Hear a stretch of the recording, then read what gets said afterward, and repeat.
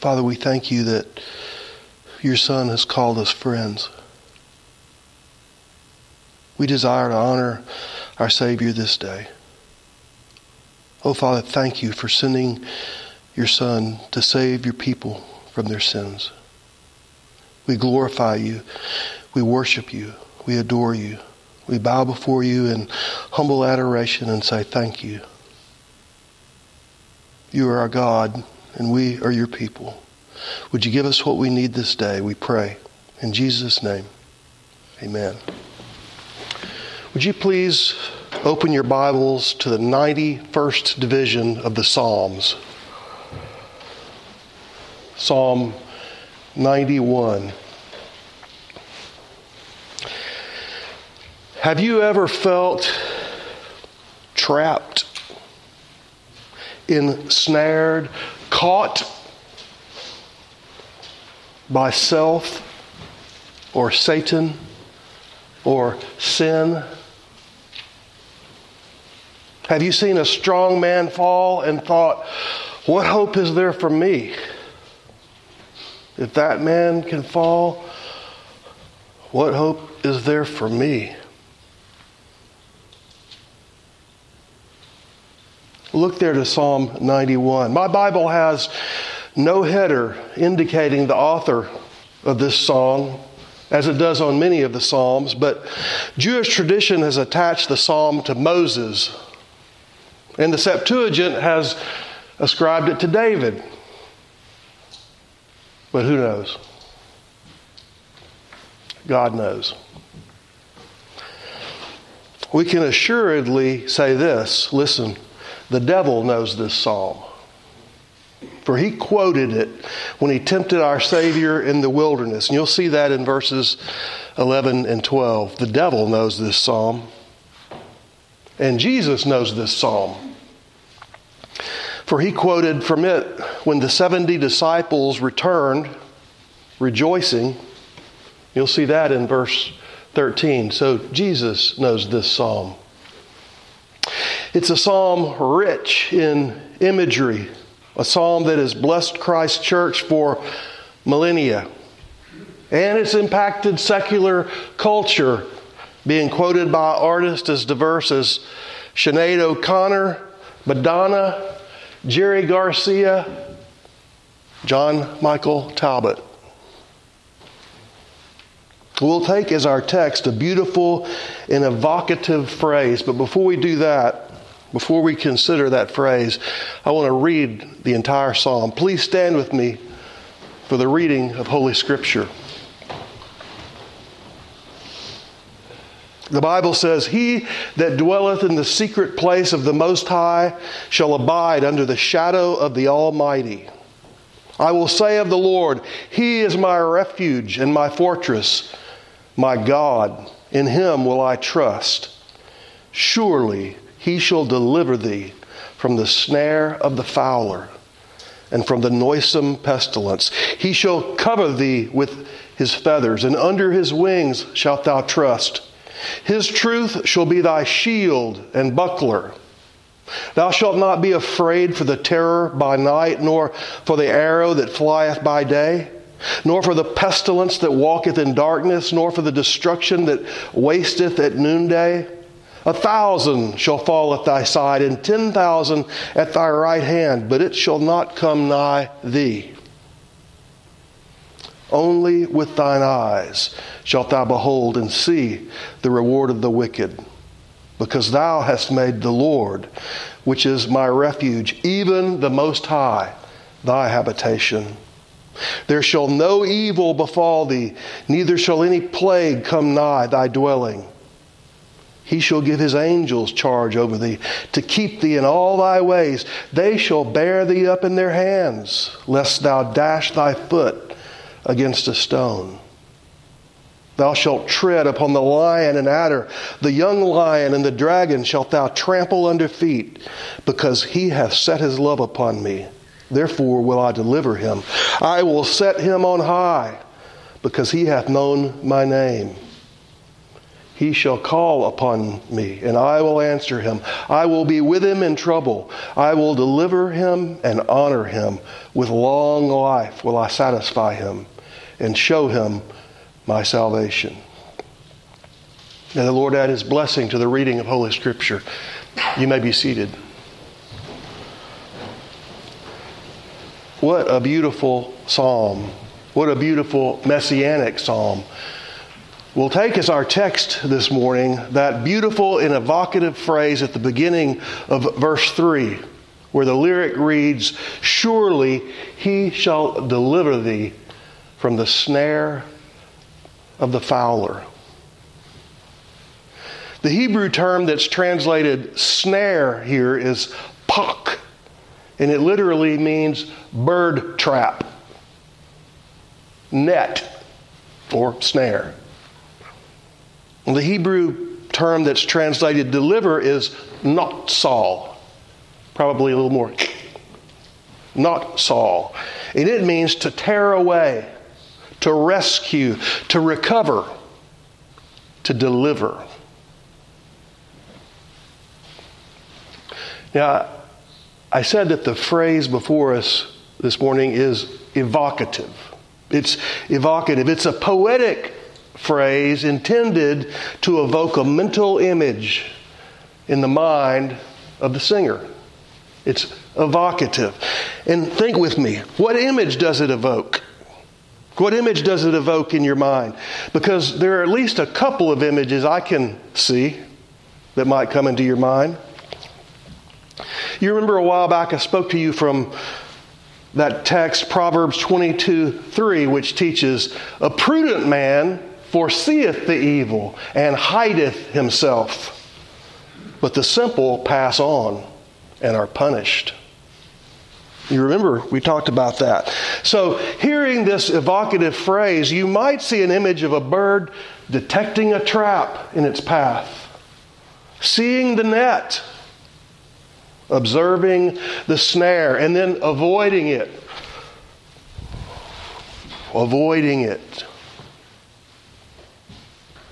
Stepping around it and passing by the danger unscathed. Maybe that's the image we see here. Maybe. But in my mind's eye, I see another very different image. And in that image, the bird has not detected, seen, nor observed the trap. No, the bird has stepped right into the middle of the snare. The bird has become enmeshed, entangled, ensnared, trapped, captured in the fowler's net. And then after the entrapment, after the capture, the unknown he, here in verse 3, intervenes and tears away, rescues, recovers, and delivers the ensnared bird. And I hope you see that second image is not an image of prudence.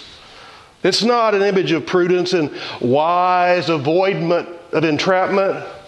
It's an image of reckless ensnarement and then of benevolent rescue.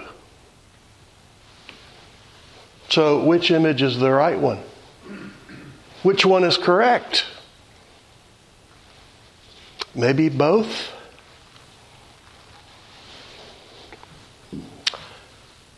Our God is mighty to deliver. By avoidance or by rescue, glory, glory to His name. He is mighty to deliver. The Bible teaches clearly that Christians will face opposition by the world as they seek to observe and obey the teachings of Jesus. Doesn't it? The great theologians of the Christian faith have pointed to three things as the primary enemies of our soul. Greek, ha cosmos, sarx, Kai ha diabolos. Latin, mundus caro et diabolus. The world, the flesh, and the devil. St. Peter exhorts us to caution, warning, be sober, be vigilant, because your adversary, the devil, as a roaring lion, walketh about, seeking whom he may devour. 1 Peter 5, verse 8. Now, Peter has just referenced shepherds and called the church of God a flock. So in the Petrine evocation here, the mental image is of a gentle lamb stalked by a roaring, ranging lion. A roaring lion that would consume and devour the gentle lamb. That's the Petrine image here. You know that the Bible is filled with evocative imagery, vivid evocative imagery. So Peter paints this image of a ravenous lion that would despoil the flock of God. And he warns, be watchful, be sober, be vigilant, be on guard. When Paul gives Timothy the qualifications for elders or bishops, he tells Timothy that they must have a good reputation among non-Christians, among those that are on the outside of the church. They have to have a good reputation with those people, lest they fall into the snare of the devil. 1 Timothy 3:7. In his next letter to Timothy, the great apostle instructs him not to be quarrelsome, but rather to be a gentle man, in meekness, instructing those that oppose themselves, if God peradventure would grant them repentance to the acknowledging of the truth, that they may recover themselves out of the snare of the devil, who are taken captive by him at his will. 2 Timothy 2, verses 25 and 26. Now listen, the Pauline image there, it's the same image as the Psalm. It's the same image that the psalmist uses here. A snare master, a fowler, a crafty hunter has laid a trap for the righteous, seeking to entrap, entangle, and ensnare him.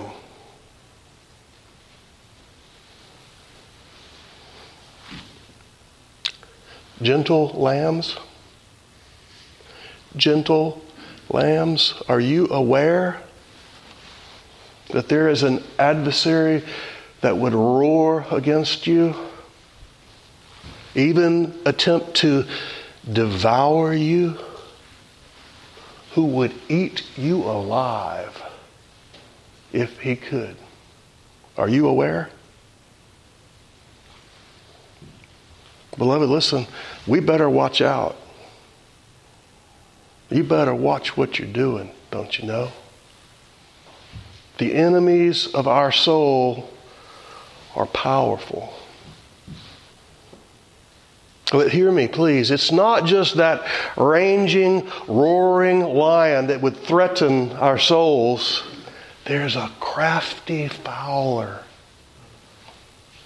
who would entice and ensnare us, who with concealed traps would covertly capture us and ensnare us. The wicked, Solomon tells us, shall be holden with the cords of his own sin. Proverbs 5:22. And listen, often the snare of the fowler is a cord woven of sin. Paul warns Timothy, listen, he warns him, they that will be rich fall into temptation and a snare, and into many foolish and hurtful lusts, which drown men in destruction and perdition. 1 Timothy 6, verse 9. And do you see that image in your mind's eye? Do you see the Pauline evocation here? A trap, a snare, and it's by the water. And when the snare is sprung, the prey is snatched down into the water and drowned, killed. Beloved, listen, this fowler that would hunt our souls is crafty, and the snares that he lays are clever.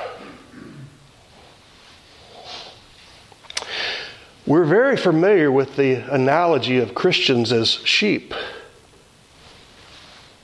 as Jesus' little lambs. But listen, we are often portrayed as birds as well. When wise Solomon observes, surely in vain the net is spread in the sight of any bird, Proverbs 1:7, do you understand that observation is not ultimately about the entrapment of game birds? Do you understand that? It's not a manual on fowling.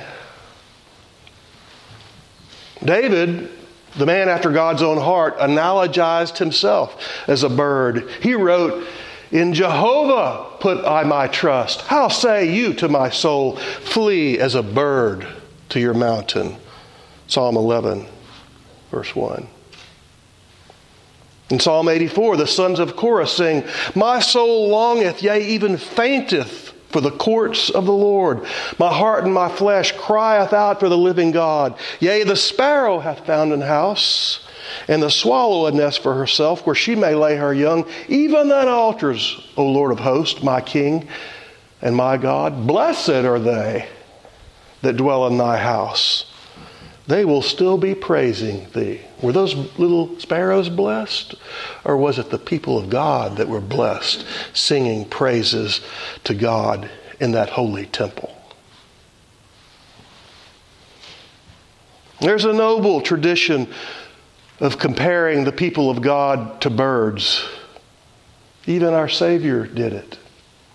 Remember? Are not 2 sparrows sold for a farthing? And one of them shall not fall to the ground without your Father, but the very heads of your hair are all numbered. Fear not, you are of more value than many sparrows. Matthew 10, 29 through 31. Beloved, listen, not only are we sheep, we are sparrows. We are fowl. We are game birds. And in this world, for us, there are many concealed perils. For the fowler, listen, for the fowler to show himself or to spread his snare in the sight of any bird would be to defeat the very object he has in view, wouldn't it? So the fowler hides himself. He conceals his snares because an unconcealed snare is useless. It's vain. The prey detects it and avoids it. But the crafty hunter cleverly hides his entrapments, and he springs them when his prey lacks vigilance, when his prey is unaware.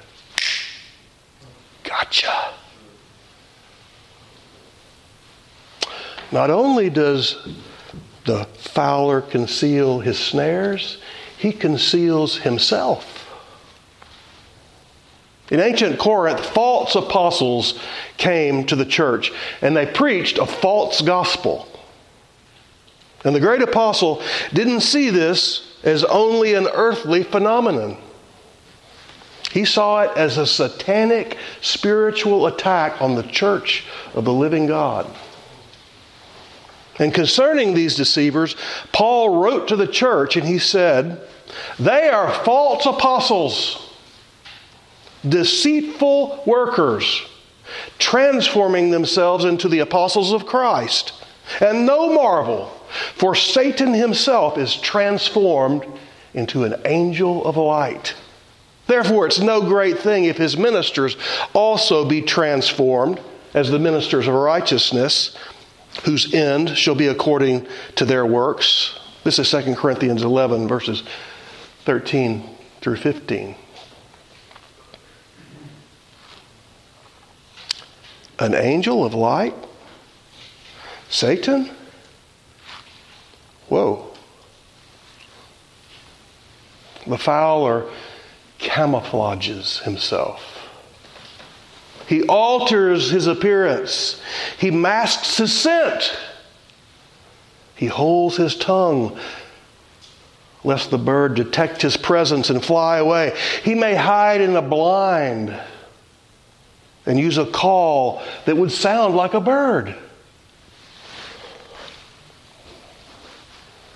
He may use decoys or grain or other enticements to lure the birds to their capture or death.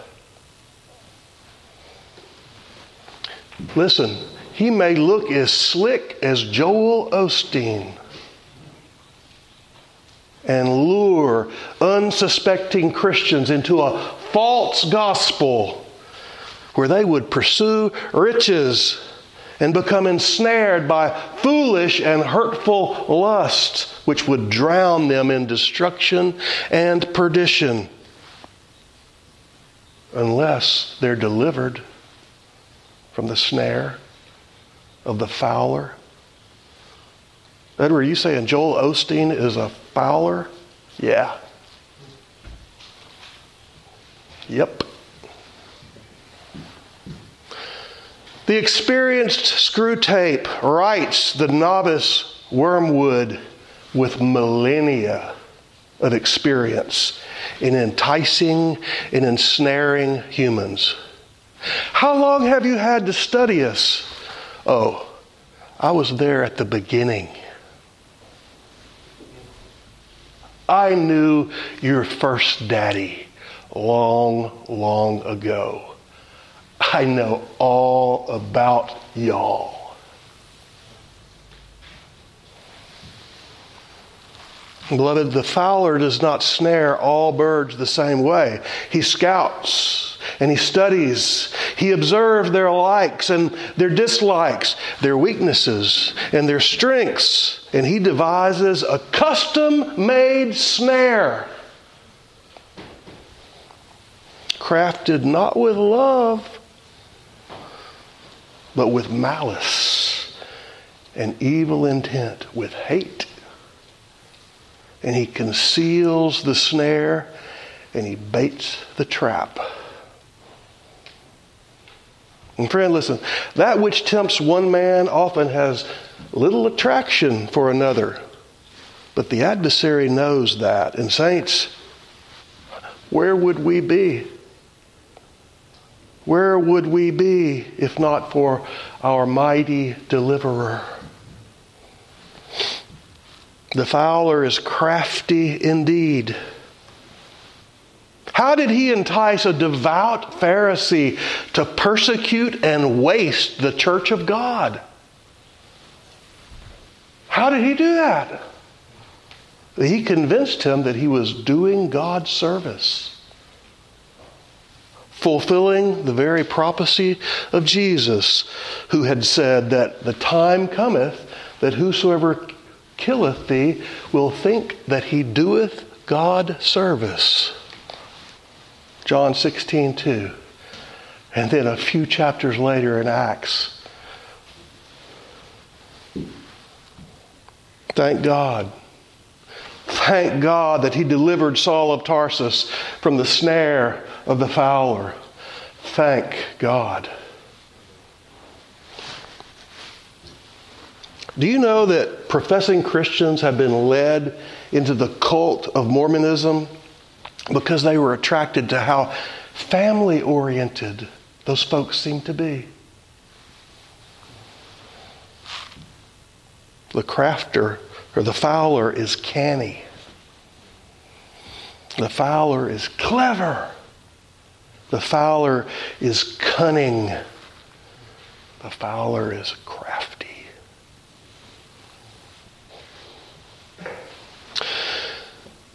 The Puritan Thomas Brooks wrote, Satan loves to sail with the wind and to suit men's temptations to their conditions and inclinations.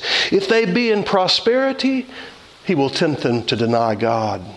If they be in adversity, he will tempt them to distrust God. If their knowledge be weak, he will tempt them to have low thoughts of God. If their conscience be tender, he will tempt them to scrupulosity.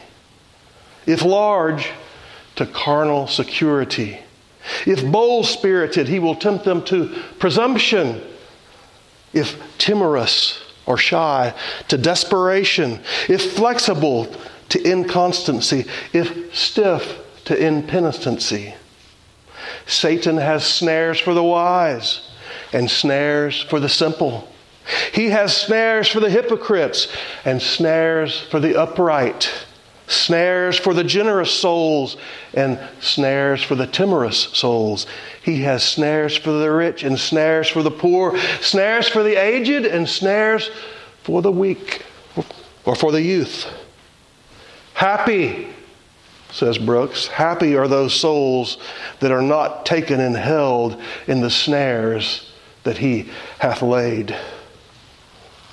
That's from his book, Precious Remedies Against Satan's Devices. I don't get to fish very much anymore, but I enjoy it. And I fished a lot in my lifetime, just not a lot lately. And if you've ever game fished at all, you know how incredibly interesting, Chip, artificial fishing lures can be. It's amazing. I used to have a variety of colors of plastic worms in my tackle box because a bass might not strike a red worm. And after a few casts, you'd change it and put on a green worm, first cast. Cast out again, and on the third cast on the green worm, another strike. And often, breaking the code, figuring out what they're biting, well, that was the difference between a fish fry and an empty ice chest.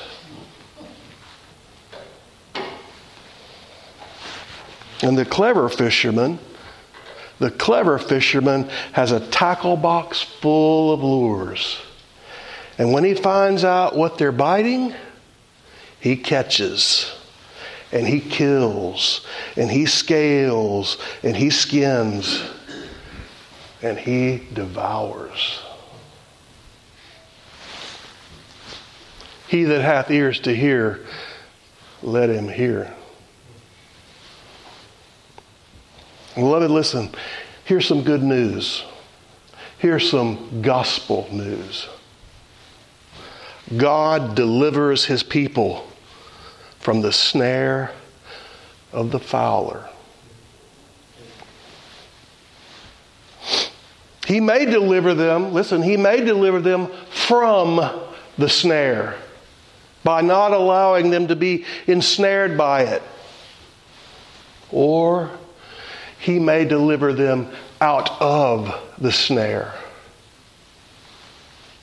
He may unentangle them and with his mighty arm rescue them out of the satanic trap. But beloved, listen, either way, the gospel according to Jonah stands. Salvation is of the Lord. Jonah 2:9. Now, if you've been a Christian any length of time, then you've been delivered by your Savior both ways.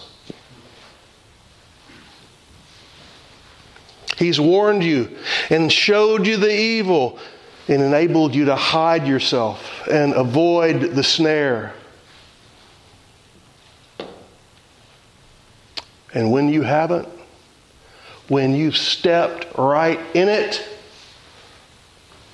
when you've really messed up, He's untied you and pulled you out of the snare and freed you from the cords of your own sin.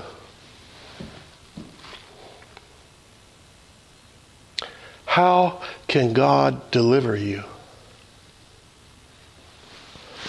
Well, He may keep you from the snare. Or He might give you supernatural strength to break off the cords, snapping the snare. How did Joseph escape the seduction of Potiphar's wife? Like a bird, just as the snare was snapping, just as it was snapping, he fled, even leaving a feather in the snare, even leaving his garment in her hand. He escaped by the skin of his teeth. Was the strength of Joseph supernatural in that moment? Well, some men think so. God delivered Joseph from that snare. Consider Jonah. How was he delivered? Listen, the snare for Jonah was not the whale. The whale was the deliverance. The snare for Jonah was his hatred. And he was snared by his hatred when he went down to Joppa and booked passage to Tarshish to disobey the commandment of his God. But God sent a wind, and God sent a tempest, and Jonah was cast into the deliverance of the Lord to a great fish.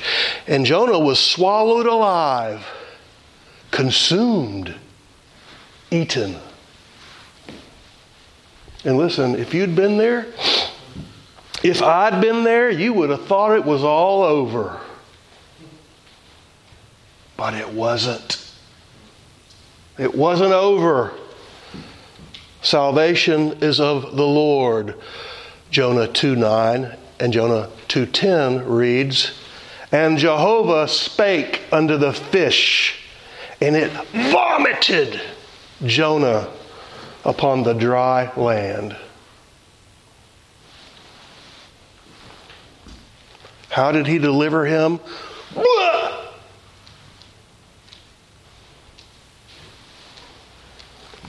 Jonah was delivered by God and made into an instrument of mercy, and 120,000 people and a bunch of cattle were saved.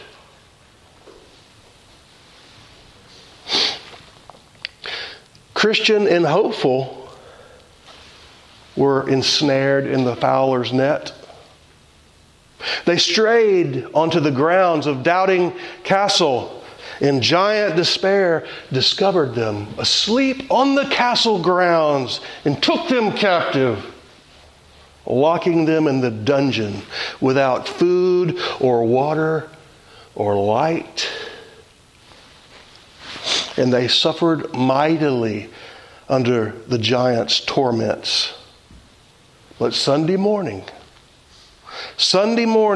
just as the day was breaking, Christian realized that he had a key called promise on a chain about his neck. In his despair, he had forgotten all about it. And the turn of this key opened every door and every gate, and the pilgrims made their escape from Doubting Castle and fled back to the King's Highway. They were delivered from the snare of the fowler. Now, Christian, if you're here today and you're cast down, do not despair. Even though the trap be sprung upon you, God can still deliver.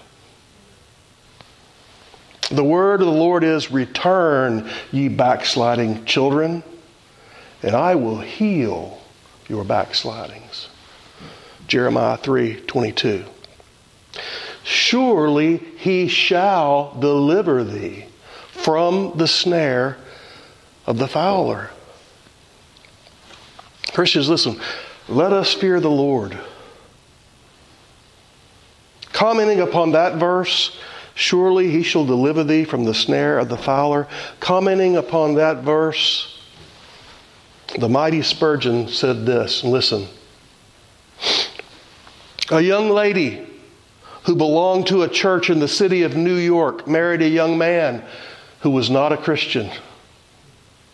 He was a merchant engaged in a lucrative business, and the golden stream of wealth flowed in upon him until he had amassed a large fortune. He accordingly retired from his business and went into the country. He purchased a splendid residence with fine trees. They waved their luxuriant foliage about it, and there was a lake filled with fish and a garden full of rare shrubbery and flowers. The house was fashionably and expensively furnished, and they seemed to possess all of earth that any mortal could desire. Thus prospered and plied with an interchange of civilities among her gay and fashionable neighbors, the piety of the lady declined, and her heart became wedded to the world. And it is not to be wondered at that her 3 children, as they grew, imbibed her spirit and copied her example. A severe disease, it is said, demands a severe remedy. And that Almighty God soon applied. One morning, intelligence came that her little son had fallen into the fish lake and been drowned. The mother's heart was pierced with affliction, and she wept and murmured against the providence of God. Soon afterwards, her only daughter, a blooming girl of 16, was taken sick of a fever and died. It seemed then as if the mother's heart would have broken, but this new stroke of the rod of a chastening father seemed but to increase her displeasure against his will. The only remaining child, her eldest son, who had come home from college to attend his sister's funeral, went out into the fields soon afterwards for the purpose of hunting. In getting over a fence, he put the gun over first to assist himself in springing to the ground. And when it accidentally discharged itself, it killed him. What then were that mother's feelings in the extravagance of her grief? She fell down and tore her hair and raved like a maniac against the providence of God. The father, whose grief was already almost insupportable, when he looked upon the shocking spectacle and heard her frenzied ravings, could endure his misery no longer. The iron entered into his soul, and he fell speedy victim to his accumulated afflictions. From the wife and mother, her husband, and all her children were now taken away. Reason returned, and she was led to reflection. She saw her dreadful backslidings, her pride, her rebellion, and she wept with tears of deep repentance. Peace was restored to her soul. Then could she lift her hands to heaven, exclaiming, I thank thee, O Father, the Lord hath given, the Lord hath taken away. Blessed be the name of the Lord. Thus did her afflictions yield the peaceable fruit of righteousness. And her heavenly Father did chasten her, not for his pleasure, but for her profit, that she might be partaker of his holiness. So God delivered her out of the snare of the fowler. She started afresh in the ways of righteousness, serving her God with diligence and zeal, and growing up in fear. by trouble and trial, by some means or another, God will deliver His people out of the snare of the fowler, even if they are in it.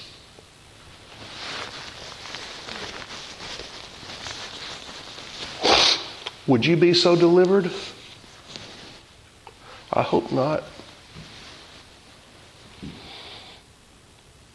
But if you need it, I hope so. Sometimes I don't know how to pray anymore, but I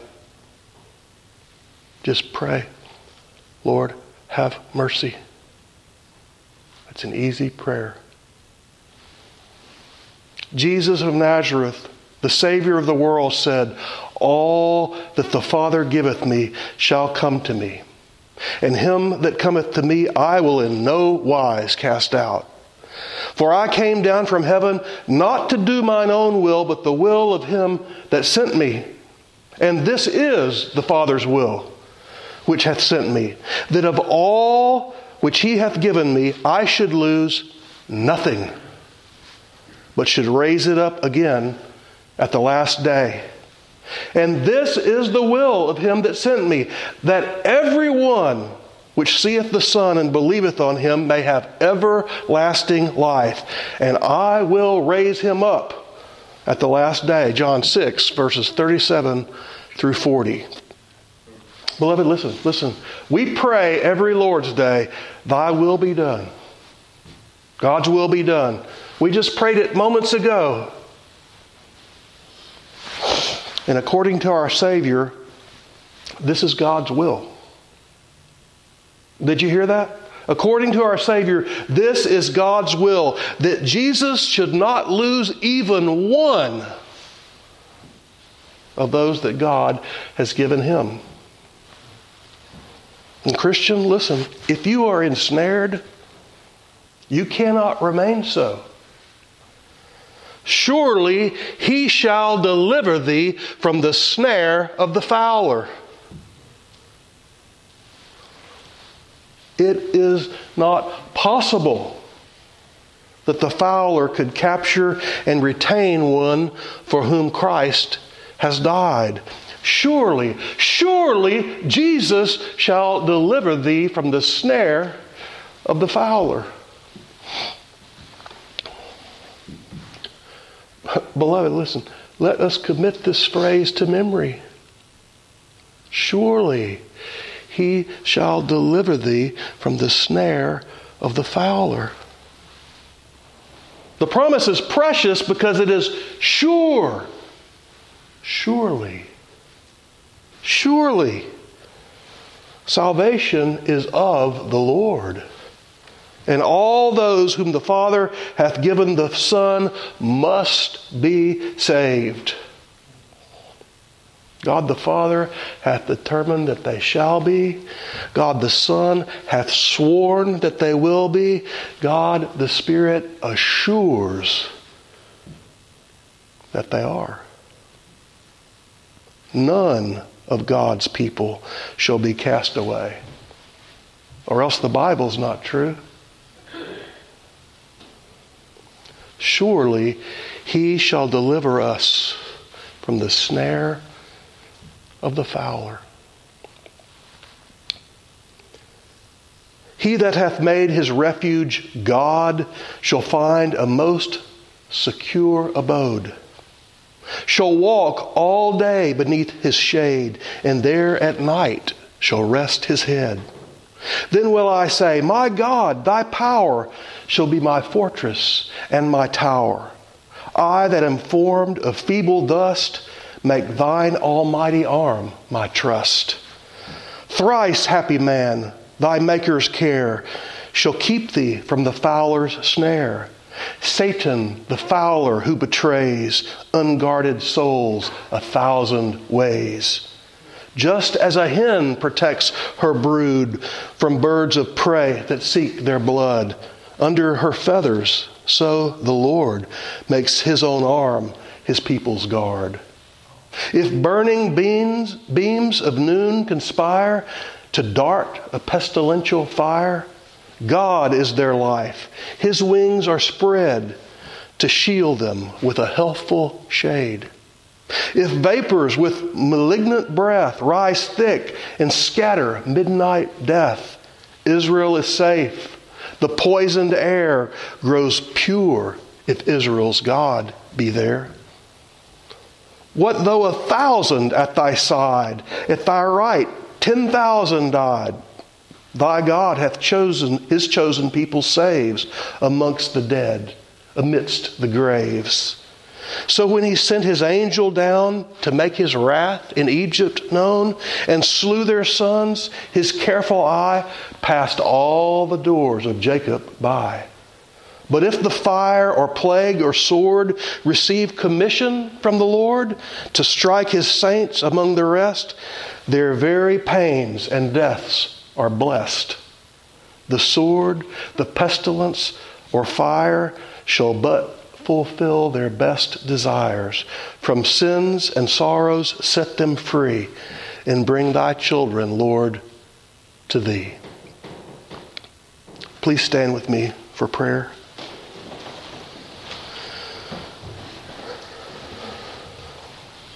Saints, surely he shall deliver us from the snare of the fowler. Please pray with me. Incomprehensible, great, and glorious God, I adore thee and abase myself. I approach thee mindful that I am less than nothing, a creature worse than nothing. My thoughts are not screened from thy gaze. My secret sins blaze in the light of thy countenance. Enable me to remember that blood, that blood which cleanseth all sins, to believe in that grace which subdues all iniquities, to resign myself to that agency which can deliver me from the bondage of corruption into the glorious liberty of the sons of God. Thou hast begun a good work in me, and thou alone canst continue and complete it. Give me an increasing conviction of my tendency to err and my exposure to sin. Help me to feel more of the purifying, softening influence of thy grace, its compassion, love, pity, courtesy, and employ me as thy instrument in the blessing of others. Give me to distinguish between the mere form of godliness and its power, between life and a name to live, between guile and truth, between hypocrisy and the true religion that will bear thy eye.